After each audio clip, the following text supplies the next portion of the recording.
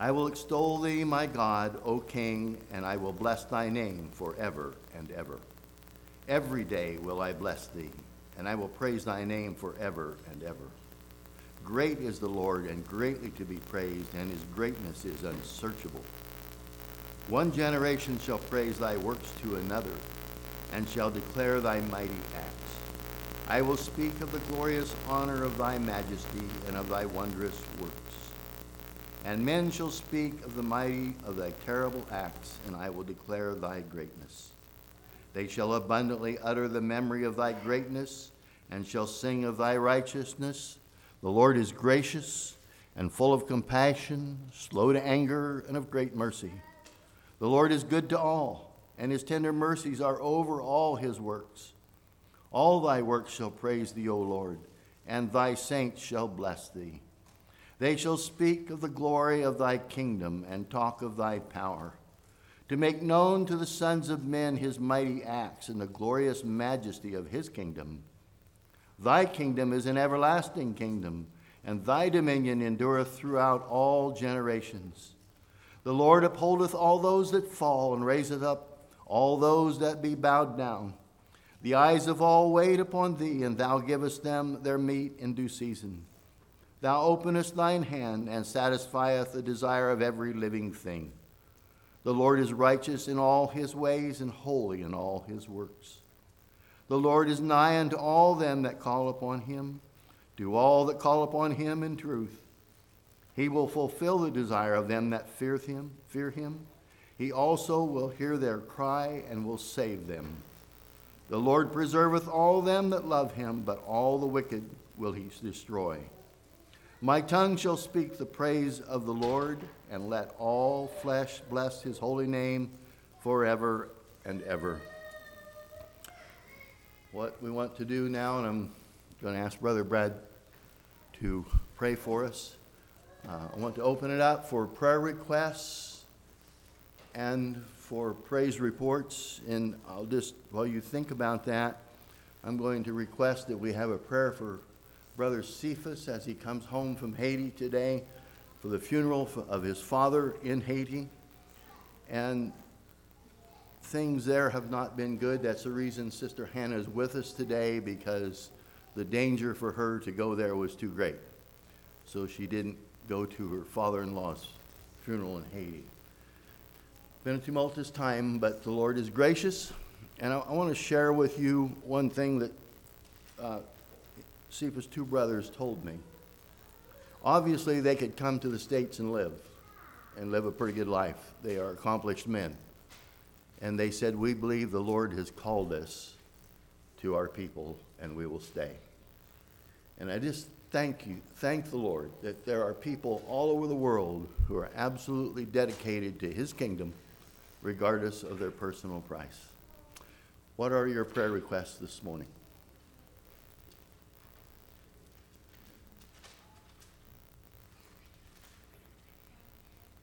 Wow, everything's smooth.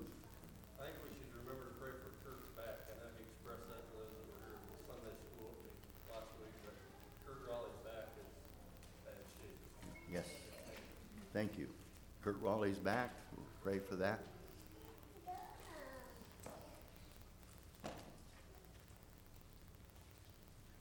Praise reports. Well, Dallas Flory is struggling with cancer, and so is Mary Jo Carpenter. So Got it. Dallas Flory and Mary Jo Carpenter both struggling with cancer. Thank you. Yes. Yeah, you mentioned the youth, Yeah. not only present here, but everywhere, especially in these last times. And, yeah, may the Lord give them direction and guidance. Amen. I'm sure Brad probably include that automatically because he has a heart for the youth. But, Yeah. praise One of the things that really encourages me, and I know it does you, Bart, is the youth are getting the scriptures written on their heart. So hallelujah.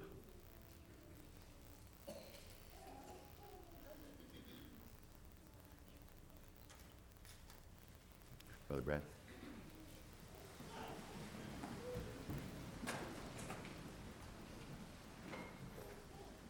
Father, I come before you this morning just to thank you and praise you for who you are. And so many things this morning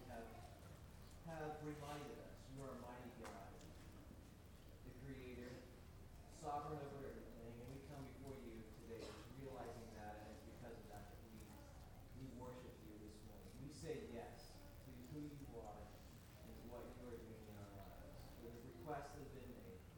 Father, I just pray for Cephas as he mourns the loss of his father. I can identify. I pray that you would just help him to walk that out. And I just pray for his family as well as they walk through that moment together, changing that generation to generation thing in a very close and real way. Help them to continue to look to you for the strength they need to walk from day to day. I just pray for Kurt Raleigh and his back pain. Help those muscles to relax and that damage, whatever it was, to heal.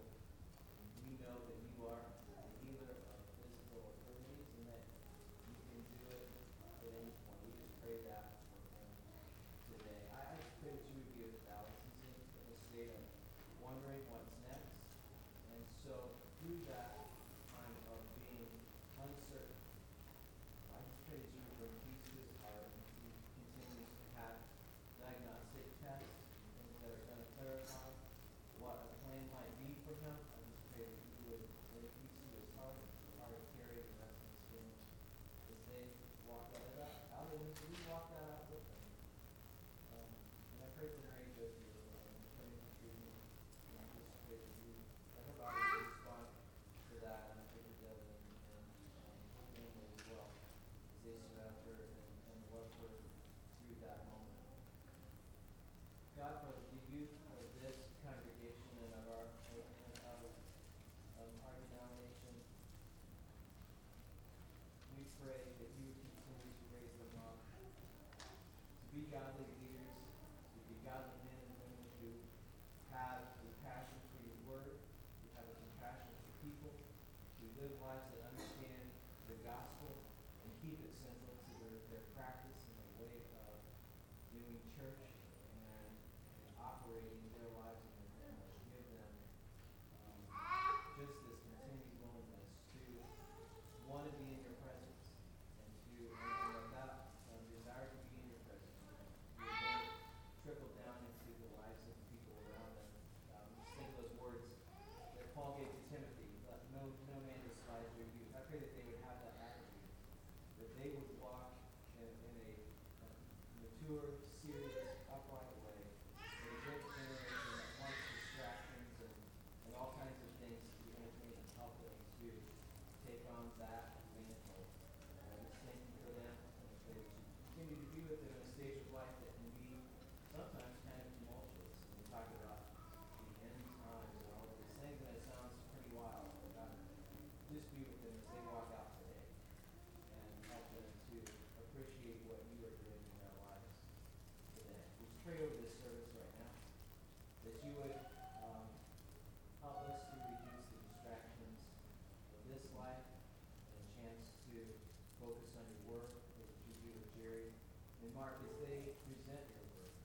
Give them those words to speak. And Holy Spirit, speak through them and work in our hearts this morning as we sit under the sound of your word. I just too pray for Keegan and Kinsley as they start this new season of their life. And I thank you for this church and for the way that have supported them and continue to help them grow up in you. Pray that that will continue to be with them as they start their married life together. We pray these things in Jesus' name. Amen.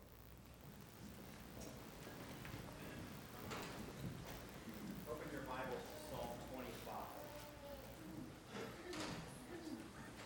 Psalm 25, and let's stand together and sing the first two verses.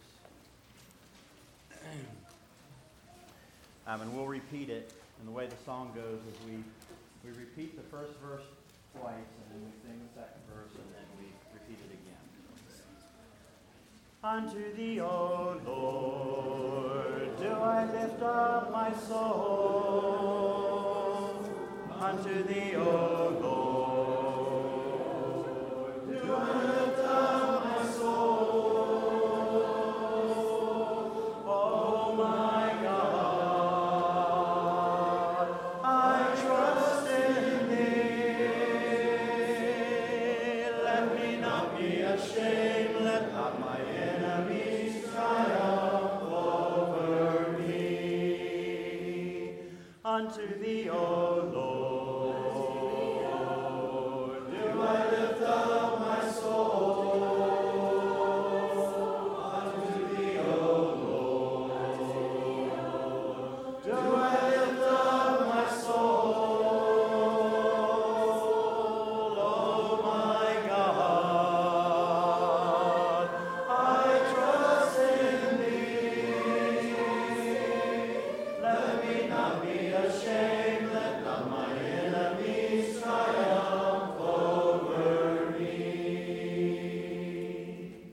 people said, Amen.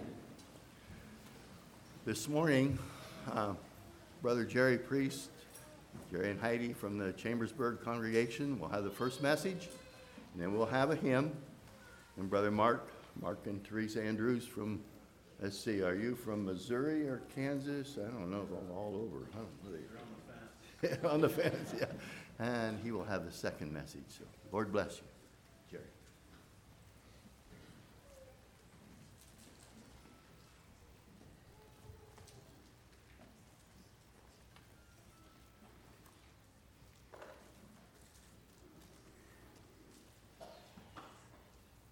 I would also like to say good morning and welcome to God's house this morning.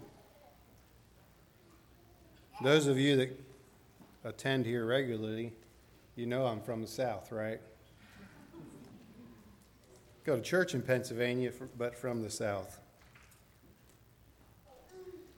This morning we're going to do something a little bit different. As we were eating breakfast, one of the youth came up from downstairs from their bed and they said, I better keep them awake. I won't say names, but so as I drove to church this morning, I thought, wow, how can I keep the youth awake? Because that's not my strength. We'll put it there. So to do something a little bit different this morning, every time I say Lord, those of you that feel young will say of all. Okay? Because the title of my message this morning is Lord of all or not at all.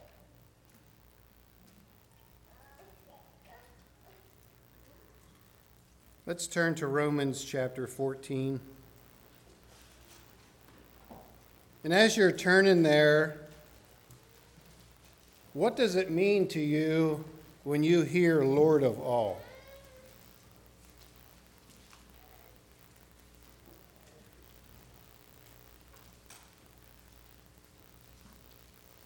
I'm listening.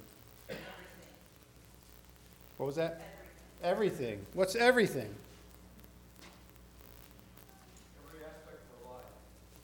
Every aspect of our lives. What's aspect?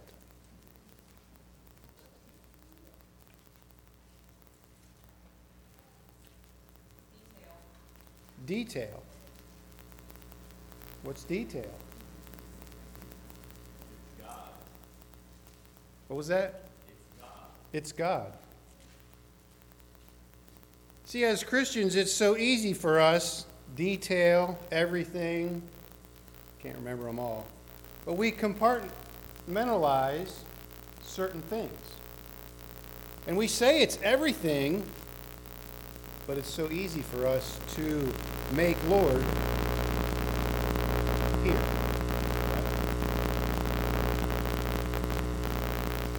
Romans chapter 14, the first 12 verses.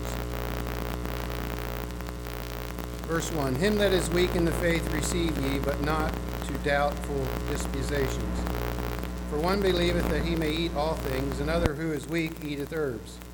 Let not him that eateth despise him that eateth not, and let not him which eateth not judge him that eateth, for God hath received him. Who art thou that judgest another man's servant?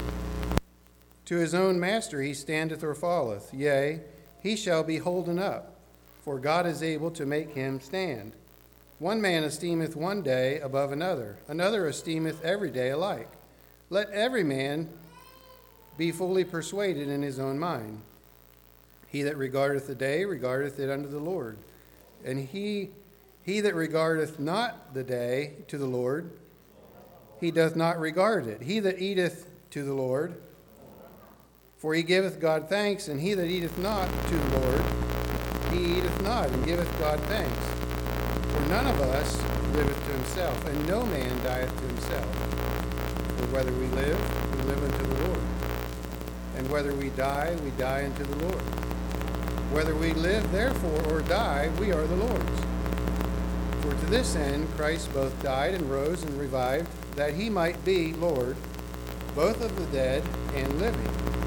But why dost thou judge thy brother, or why dost thou set at naught thy brother? For we shall all stand before the judgment seat of Christ. For it is written, As I live, saith the Lord, every knee shall bow to me, and every tongue shall confess to God.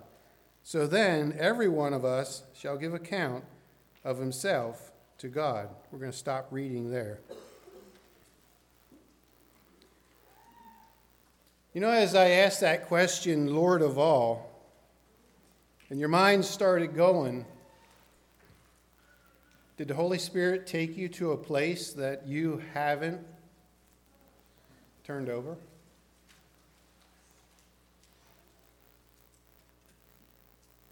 Because oftentimes I see in my own life, I consider some things to be the Lord's, and some things are mine.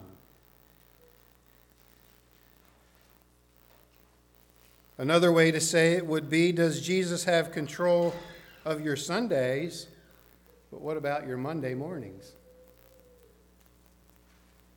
Or Tuesday morning?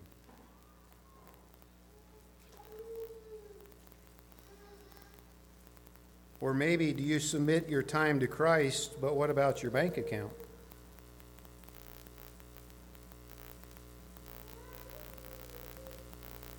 Are you faithful to Bible study, but when it comes to serving others in love, well, no.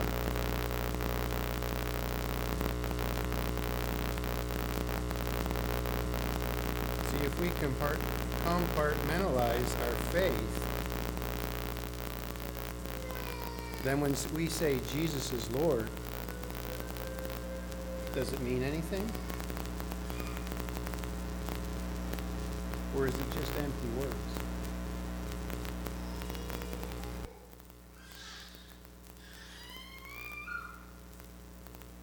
I think as Christians, we understand this, and we have a proper understanding of Jesus is, essential in every part of our life.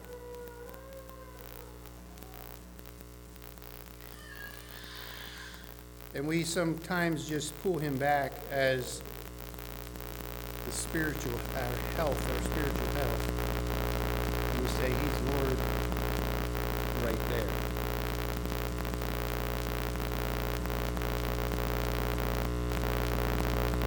But I think Paul teaches us here in Romans that there's three vital relationships that the Lordship of Christ does. I only picked three. There might be more. But the first one I see is in verses 7 to 9. And that is our relationship to our Heavenly Father. And until we as Christians make Jesus Lord, is our relationship correct? Is it correct when he's not over all of our life?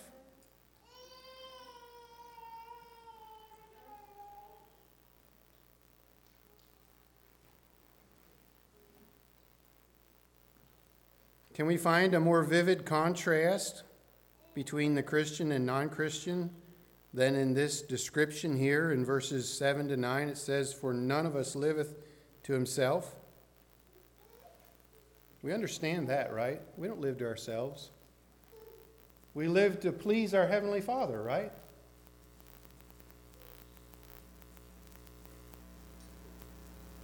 Or maybe I should ask you, what are you living for?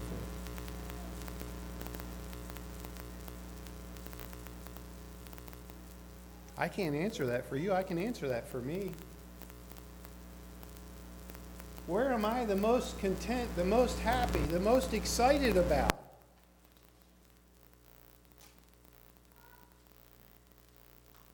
Because that's what I'm living for a lot of the time. I know there's some exceptions, but we have to be careful and look at our desires and ambitions in life. 1 Peter chapter 4.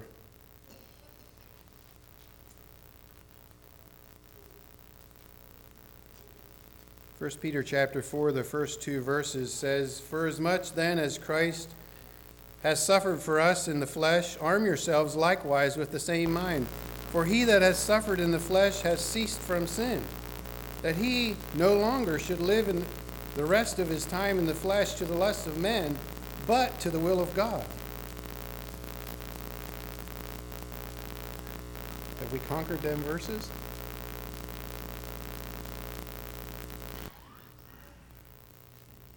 Do you live to the flesh? Or do you seek to do the will of your Heavenly Father?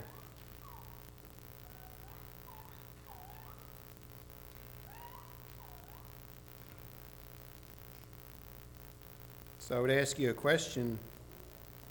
If Christ is Lord, is anything outside of his dominion? It's not a trick question. If he truly is your Savior, your Lord of all, is anything in your life not available to him to oversee?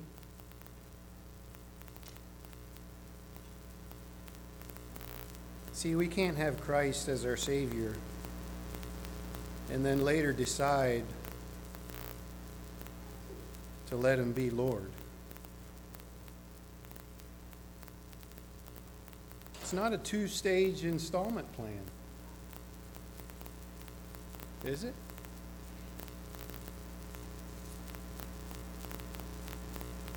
When we ask him into our heart as our Savior, he needs to be Lord of all of our life.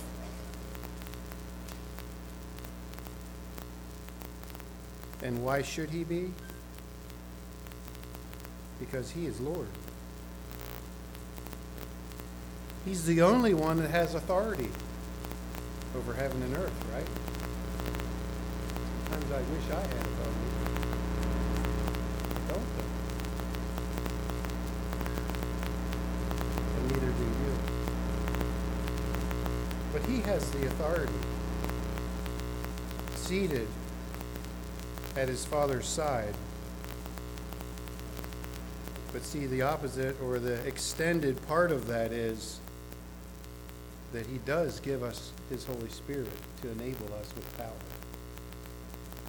So even though we might not have the authority the same as he has, we still have power through his Holy Spirit.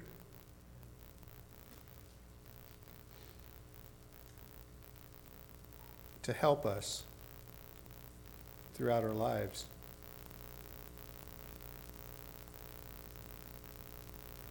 The second relationship that I see, if we back up to verses 2 through 6 here in Romans chapter 14. I'm not going to read them again, but I'll just say that as we read those verses, the first thing that came to my mind as I was studying for this was we like to pick at each other, right?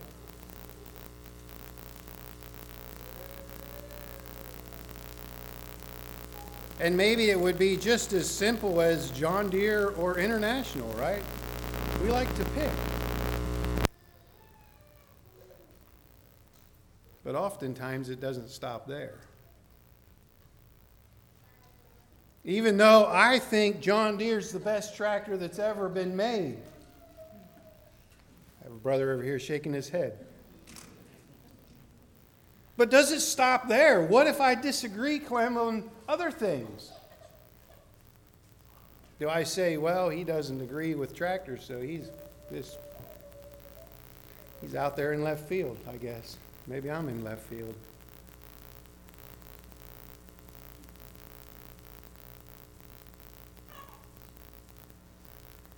What does it mean there in verse 1? It says, him that is weak in the faith. What does it mean to be weak? Oftentimes I've been told or instructed that this could be youth, younger people that are not, I'll say, as wise as the older in Scripture. But is that always the truth? No, I agree, no. So what is weak this morning?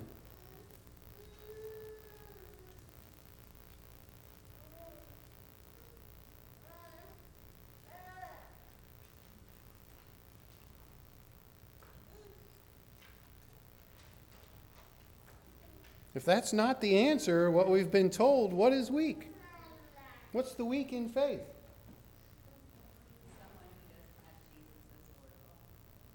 Okay.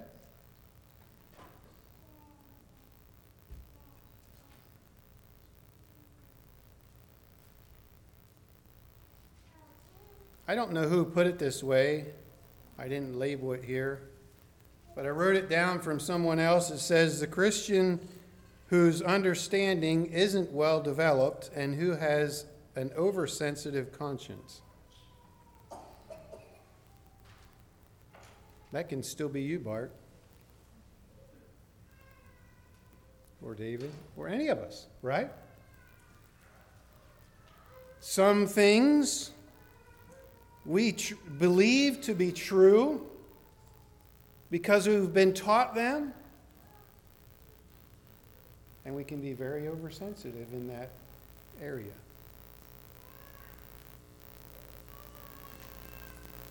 How do we overcome that and have a correct relationship with each other?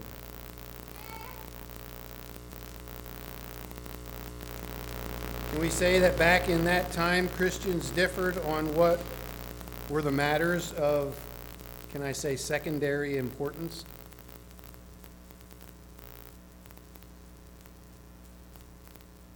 How is it with us today when we think of things that are of secondary importance?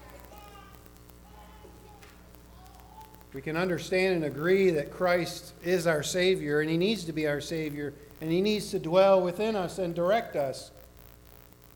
And we need to follow His direction. But what about the things of secondary importance?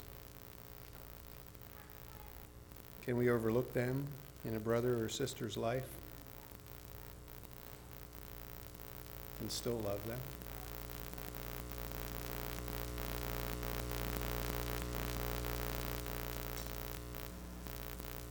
Something that I thought of as I was studying for this, how do we overlook things that are secondary importance in another person's life? Maybe an example would be that someone comes from a home where there's a lot of alcoholism. And this person feels that as they go through their life, they can't get anywhere close to alcohol. Not in the store, not just driving down the street. They'll go around the block to, miss that area.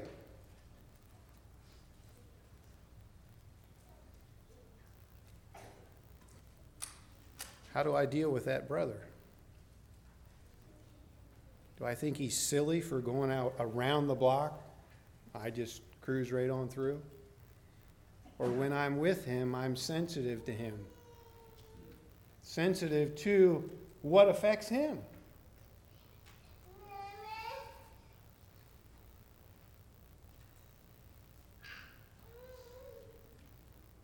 Or do I look at him with a superior attitude?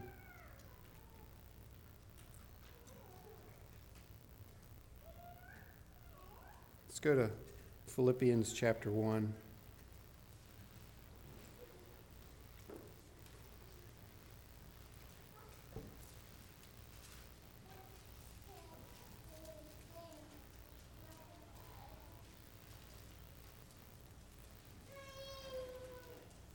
Philippians chapter 1, verses 8 to 10, it says, "For God is my record, how greatly I long after you, all in the bowels of Jesus Christ.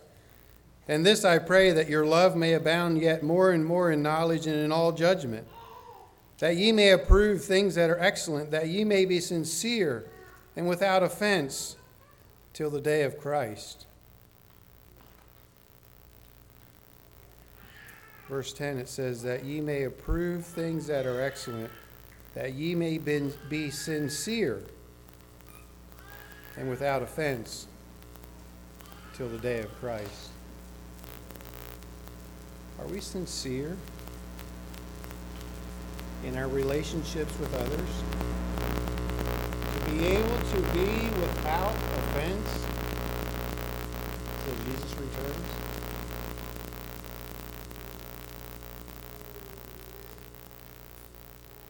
Because you see, if He's Lord,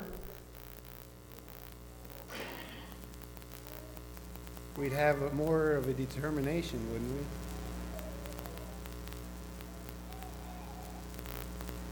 To be sincere and get along with those around us.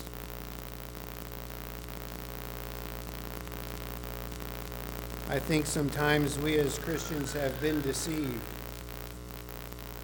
And as we think of something that means a lot to us, we have strong passions about it.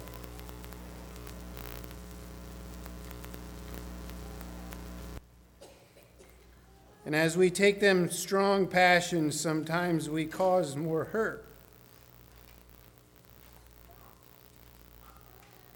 than we do good for the cause of Christ. Another way to say that is strong passions will not make us complete in the will of God, and sometimes do more hurt than good. Am I saying it's wrong to have strong passions? No.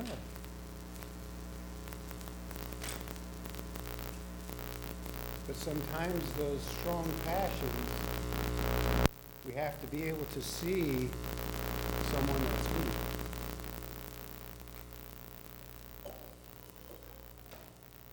And not destroy them.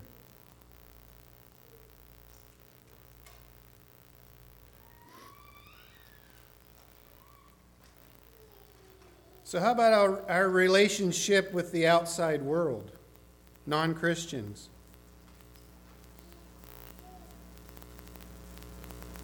What does it look like in your mind as you think about that and process that right now? As Jesus is Lord in your life right now, how do you view those that are non-Christians?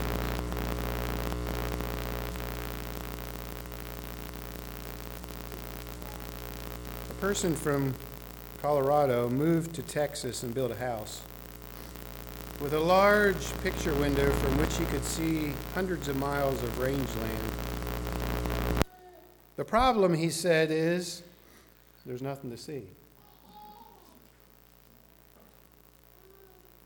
About the same time, a Texan moved to Colorado and built a house with a large picture window overlooking the Rockies.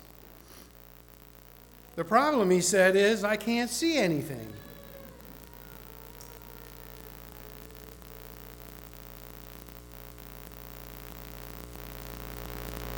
So how are you as a Christian this morning? Can you see what's right before you? We're thinking about non-Christians, those we work with, those we interact with all week long. Do we see them?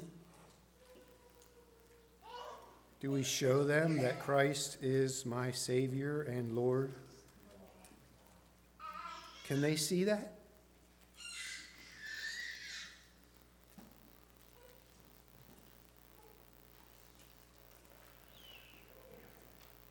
If we go back to Romans chapter 14.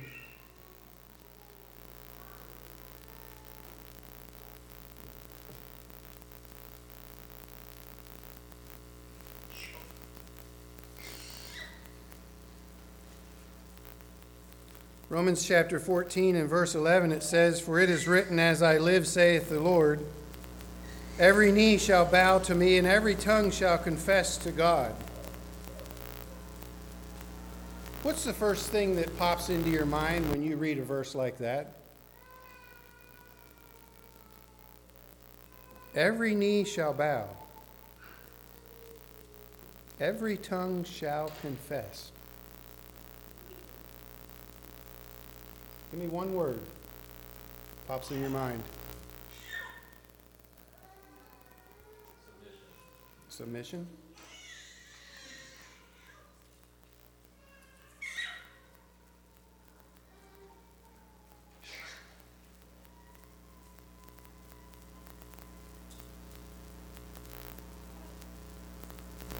See, for me, when I read a verse like this, the first word that pops into my mind is judgment. Not just Christians, not just non-Christians, not just those that want to hide, want to do their own thing. This says every knee shall bow, every tongue shall confess. So if Jesus is Lord of your life, how do you see those around you that are not Christians when you read a verse like this? Does your love for Christ well up in you that you just can't contain it, that you want to speak to those around you of His goodness and His love?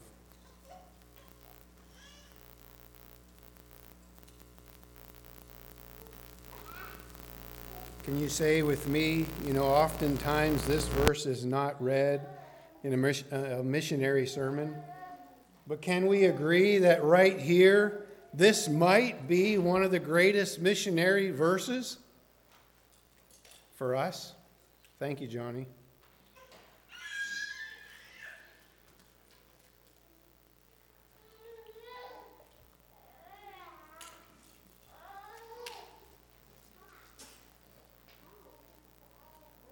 Does it convict us this morning that we as Christians are not the only ones that will be judged? But the whole world one day will bow the knee to Jesus.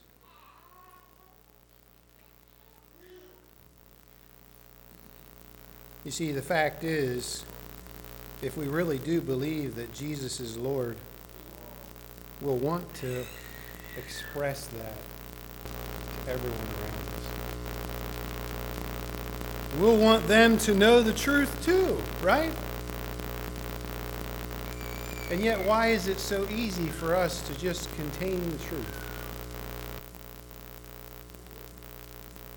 when we come in contact with those around us?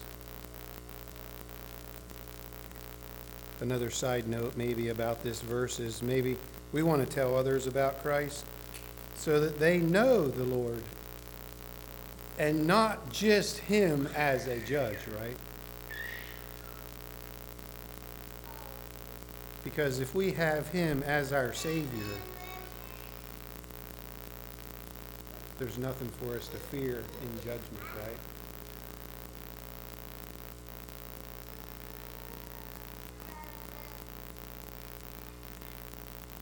So in conclusion this morning, is Jesus your Lord? Or are you denying His lordship in some way?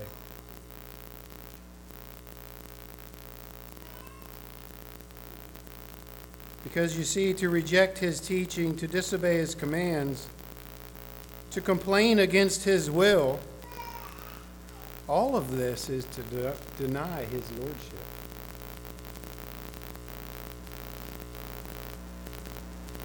I don't know about the rest of you, but sometimes it's easy for Jerry to complain.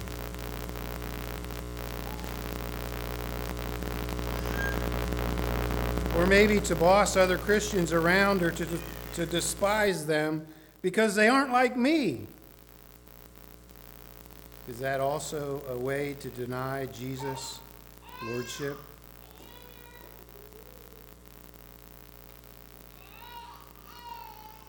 And can we agree this morning that to deny Him His lordship, then we as Christians walk around in some kind of dark fantasy, don't we?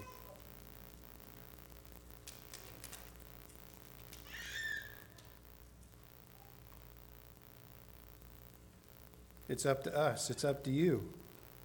It's up to me each day to acknowledge that Jesus is Lord of all. May God add his blessing. 185 in Worship His Majesty. Worship His Majesty 185, and we'll sing 1 and 3.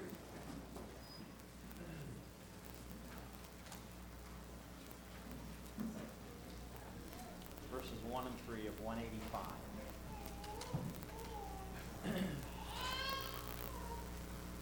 All my tomorrows, all my past, Jesus is Lord. I'm with my struggles, contentment at last. Jesus is Lord of all. King of kings, Lord of lords, Jesus is Lord of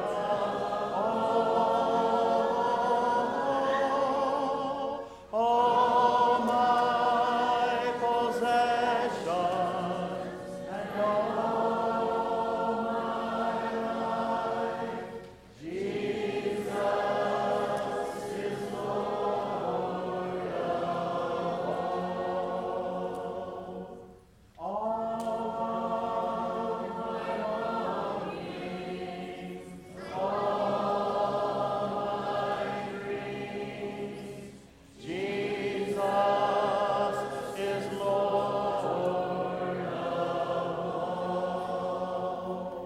of all my failures. His power redeems. Jesus is Lord of all. King of kings, Lord of lords, Jesus is Lord of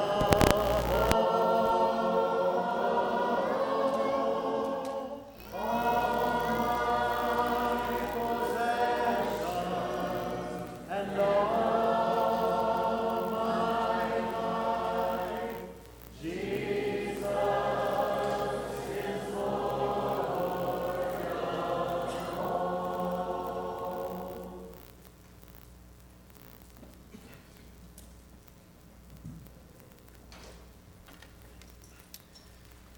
Good morning. Good to be with you again.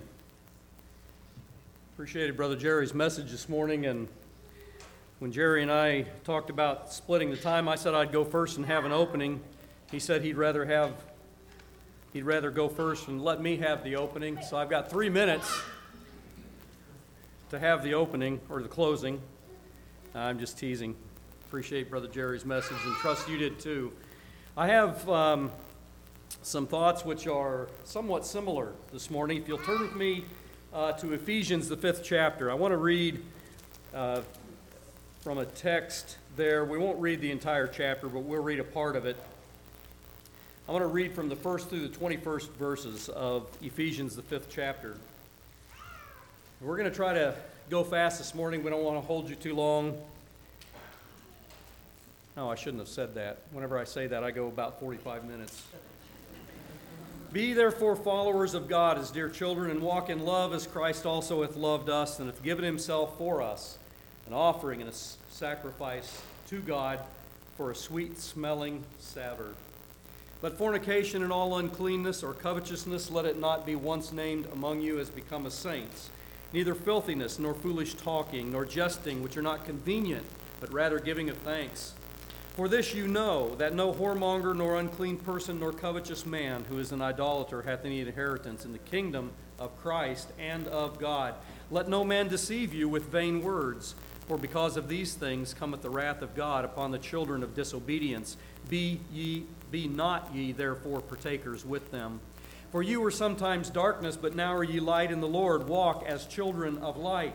For the fruit of the Spirit is in all goodness and righteousness and truth, proving what is acceptable unto the Lord. And have no fellowship with the unfruitful works of darkness, but rather reprove them. For it is a shame even to speak of those things which are done of them in secret. But all things that are reproved or made manifest are made manifest by the light. For whatsoever doth make manifest is light. Therefore he saith, Awake, thou that sleepest, and arise from the dead, and Christ shall give thee light. See then that you walk circumspectly, not as fools, but as wise, redeeming the time, because the days are evil. Wherefore be ye not unwise, but understanding what the will of the Lord is. And be not drunk with wine wherein is excess, but be filled with the Spirit, speaking to yourselves in psalms and hymns and spiritual songs, singing and making melody in your heart to the Lord, giving thanks always for all things unto God and the Father in the name of our Lord Jesus Christ, submitting yourselves to one another in the fear of God.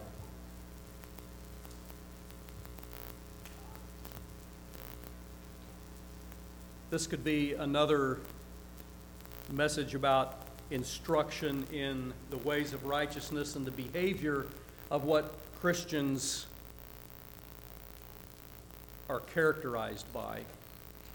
And I guess in a way it is, but I'd rather call this morning that delicious filling. Back in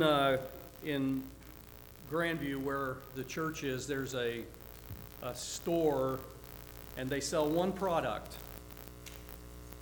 and they sell donuts. I think it's called Daylight Donuts. I may be wrong about that, but I believe that's the name of it.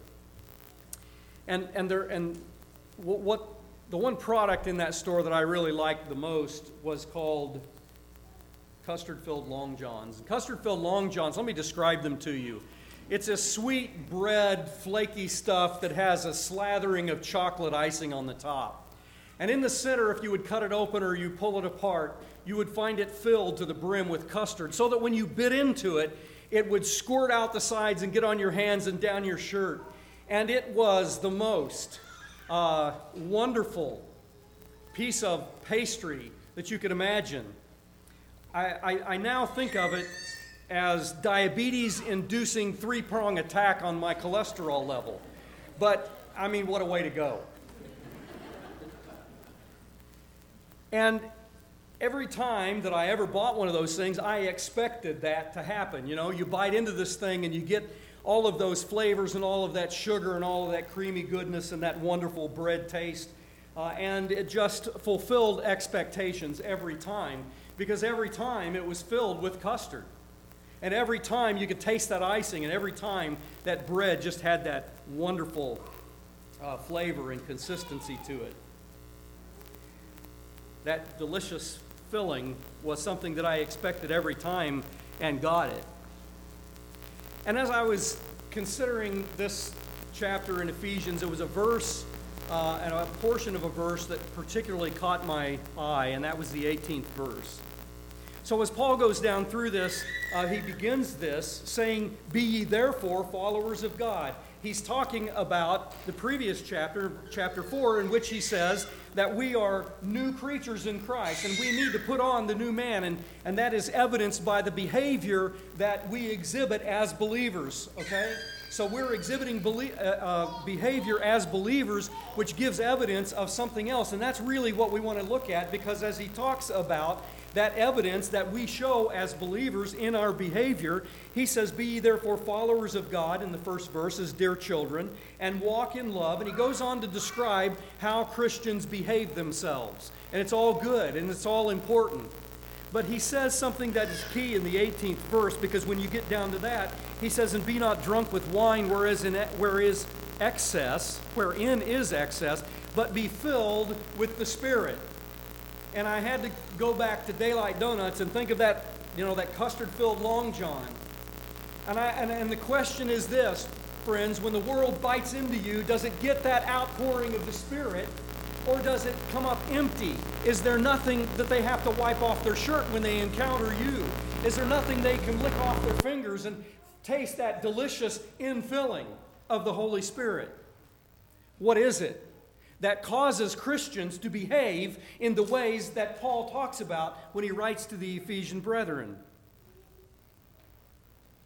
We treat filling in this context as the presence and influence of the Holy Spirit, and that's all well and good. The presence and influence of the Holy Spirit. In fact, we'll read some scriptures a little later that would back that up. That is proper. The problem is that we limit that infilling to a temporary thing. Let me make another example here. Welcome to Longhorns. Can I take your order? Yes, I'm ready to order. I'll have the 2-ounce porterhouse, medium well, with a hint of mashed potatoes and a whiff of gravy and a side of Brussels sprout. That is the sprout, right? Not the whole round thing, just the sprout. I want the sprout. Did you get that? I want the 2-ounce porterhouse, medium well, with a hint of mashed potatoes, a whiff of gravy, and a side of a Brussels sprout. And I expect to walk out of here completely full. Okay. Well, sir, we can cut the 16-ounce porterhouse for you if you'd like, and I'll scrape off the mashed potato spoon onto your plate. I don't think we can do the Brussels sprout. Sorry. I have green sprouts we put on salads. I'll give you one of those. That'll be great. That'll be great. Now, let me ask you, you expect to go out of Longhorn filled with a 2-ounce porterhouse, a Brussels sprout, and a whiff of potatoes? There's nothing better than going to Longhorn Steakhouse to be influenced by a juicy porterhouse, right? You go in there and they set the plate in front of you and you look at it and you pick it up on your fork and you lick it and set it back down and sniff the potatoes and gravy and leave completely fulfilled. That's how we sometimes come to think of the infilling of the Holy Spirit, isn't it?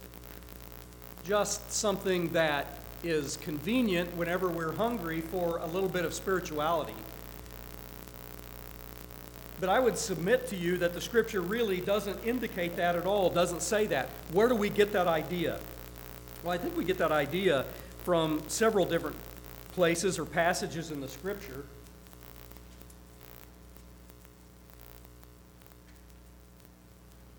But I do also believe that what Paul said to the Ephesians in the previous part of this chapter, before verse 18, and even after, when he describes instructions for marriage, which we all just experienced a wedding yesterday in preparation for marriage, and that is that when we're filled with the Spirit, we're going to follow God. That's what children of light do. That's what Paul says. Be ye followers of God, because you're children of light. You've put away the darkness, and you're filled with the Spirit. And when you're filled with the Spirit, you want to follow God. You're not following what you used to be. Your attentions, your interests have changed and turned from the things of the world. And you're not trying to impress people anymore. You're trying to glorify God. See, that's the difference. Now, the question is, are we fulfilling that aspect of our Christian walk? Do we give evidence of having been filled by the Spirit, not in a temporary way, but in a filling and full and permanent way by the Holy Spirit? Because if we are trying to impress people around us rather than trying to glorify God, there may be a hint of a little bit of custard filling lacking. That delicious filling is not quite done.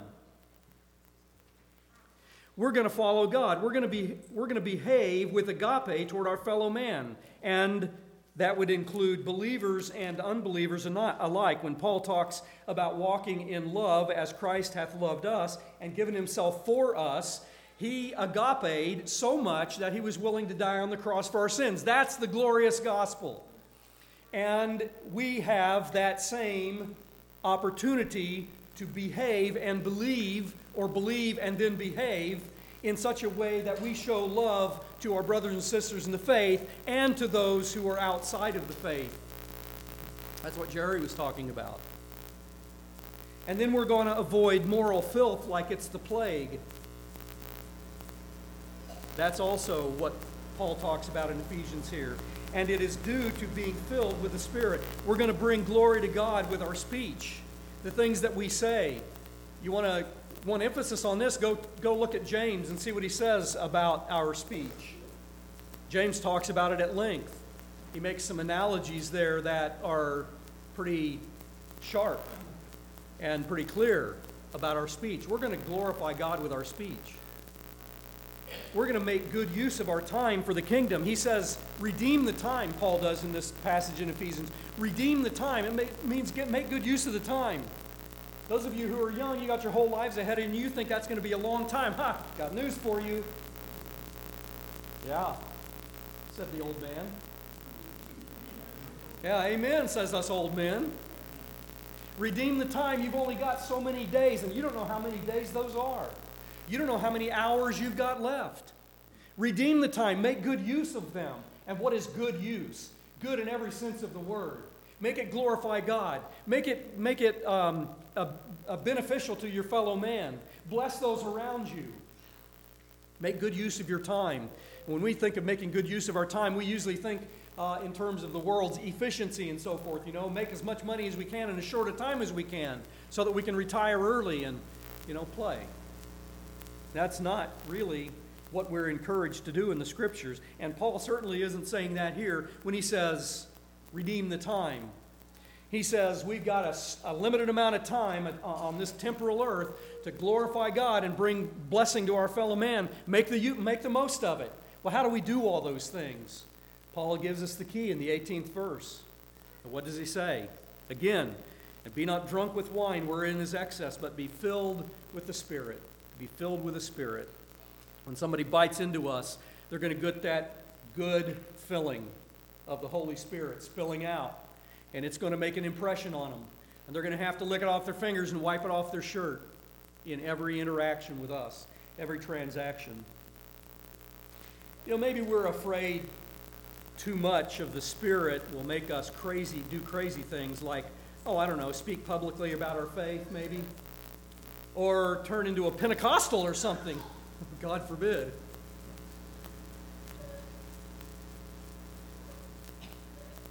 And so we back off of that, We don't want to be Anabaptist Pentecostals. They don't mix very well. It's kind of like oil and water. One has to rise to the top. That would be us.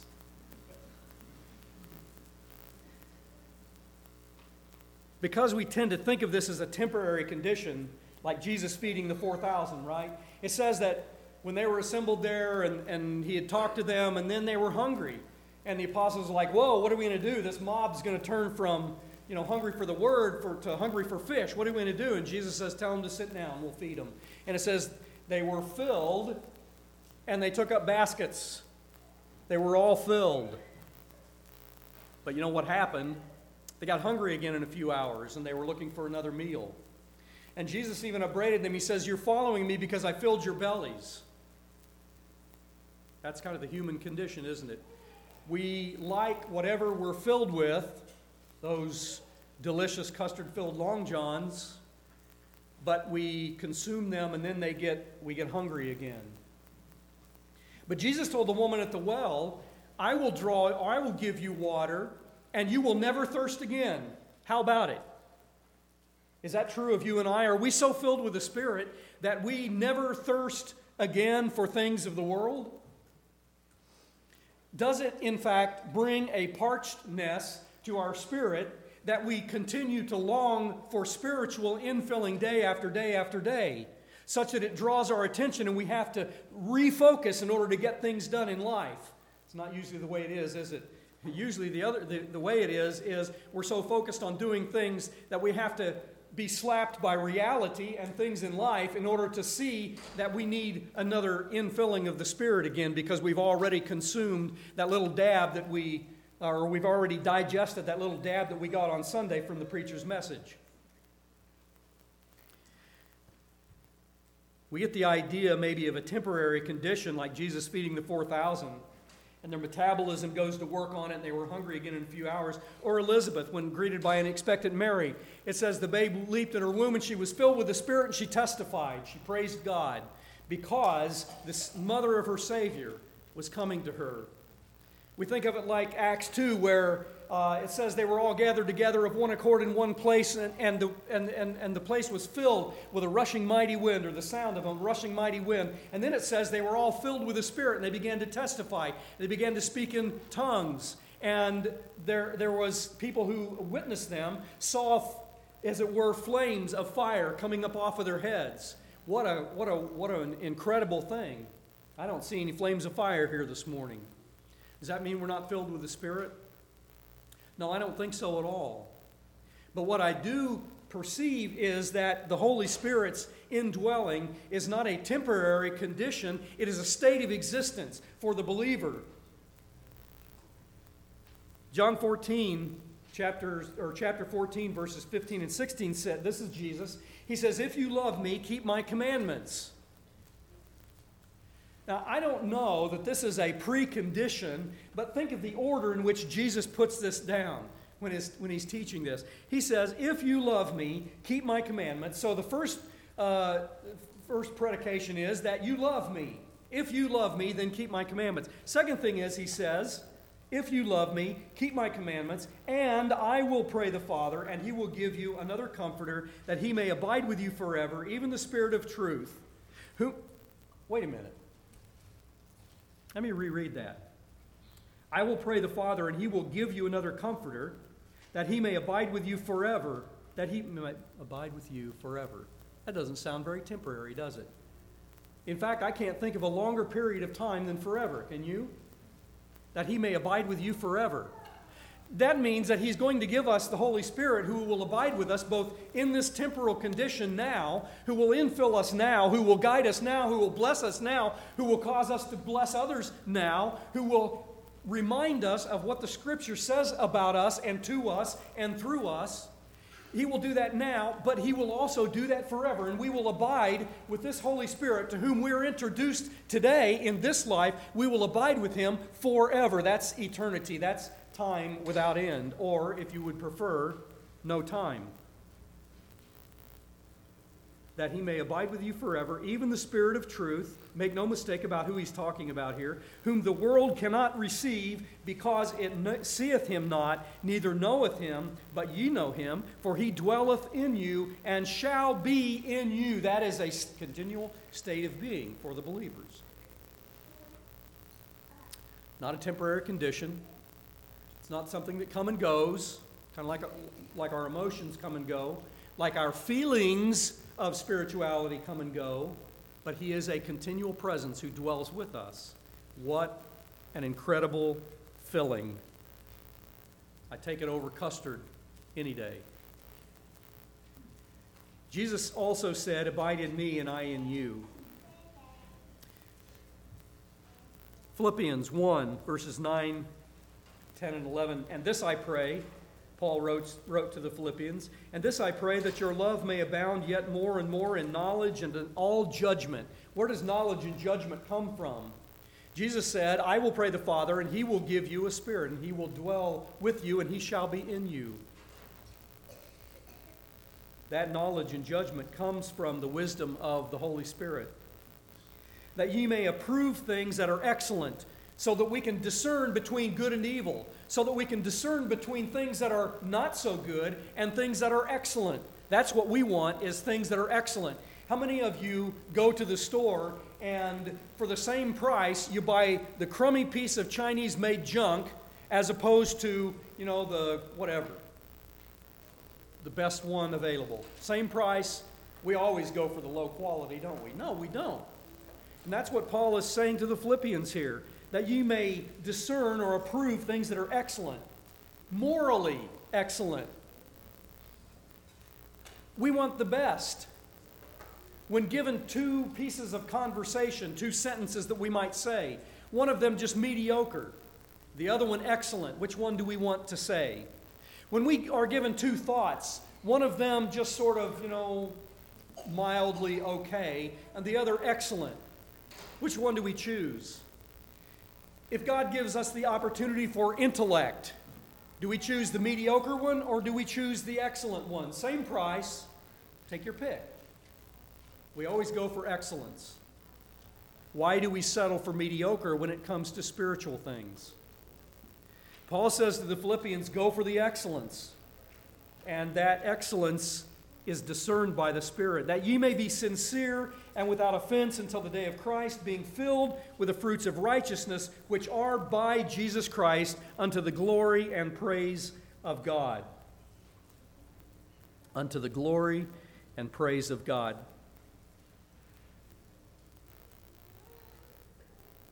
That's why we have the infilling of the Holy Spirit. And that's why we need the infilling of the Holy Spirit, because without Him, we can do nothing. We can't please God. We can't praise God. We can't bless others. We can't even live a blessed life. It's all hollow if the custard's not in the donut. And we're all hollow if we don't have the infilling of the Holy Spirit. Be filled with the Spirit, Paul says in verse 18.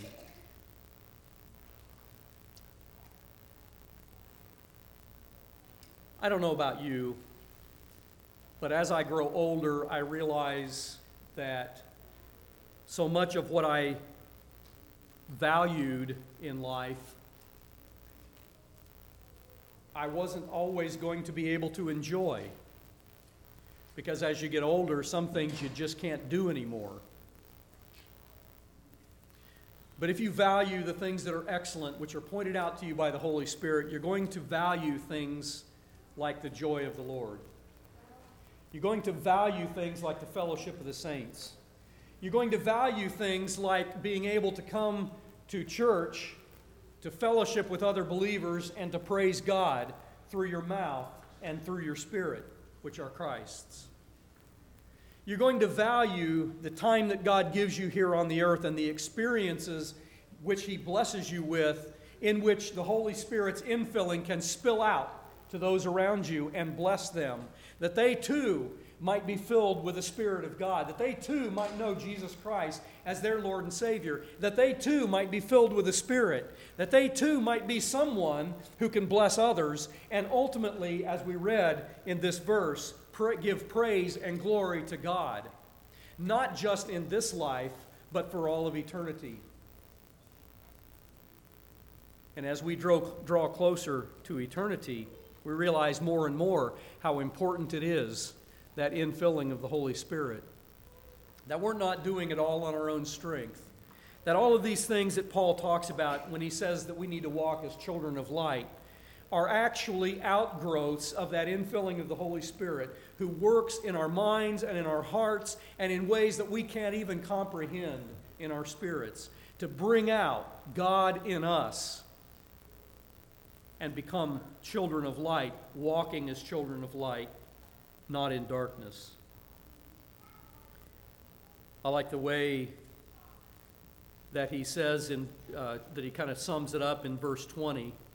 He's not summing up the whole thing, but in verse 20 he says, giving thanks always for all things unto God and the Father in the name of our Lord Jesus Christ.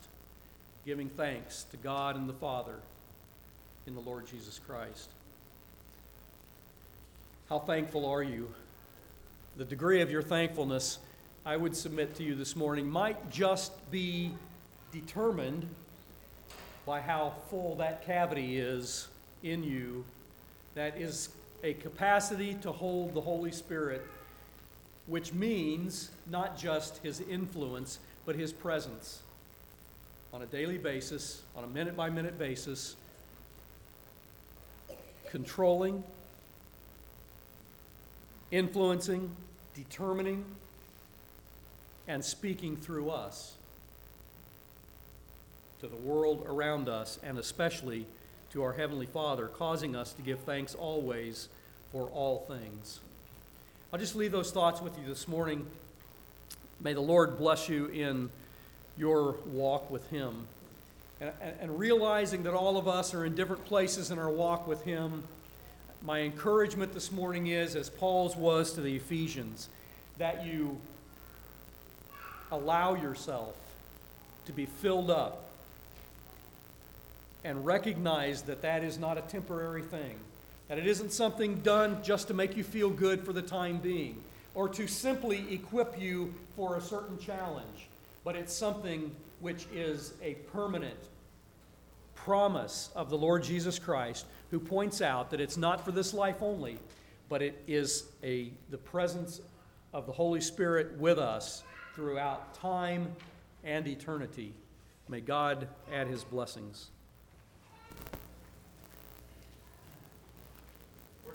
Does he have preeminence in every area of your life, every detail of your life? And are we truly surrendering and submitting to the Holy Spirit, allowing him to infill us? That comes by promise, running out all over us deliciously. I love that title, the delicious infilling of the Holy Spirit. Why don't we all stand for a prayer? Matt Wirtz, I think I'll call on you, if you would, to lead us in a closing prayer, and if you would include a prayer for the meal also.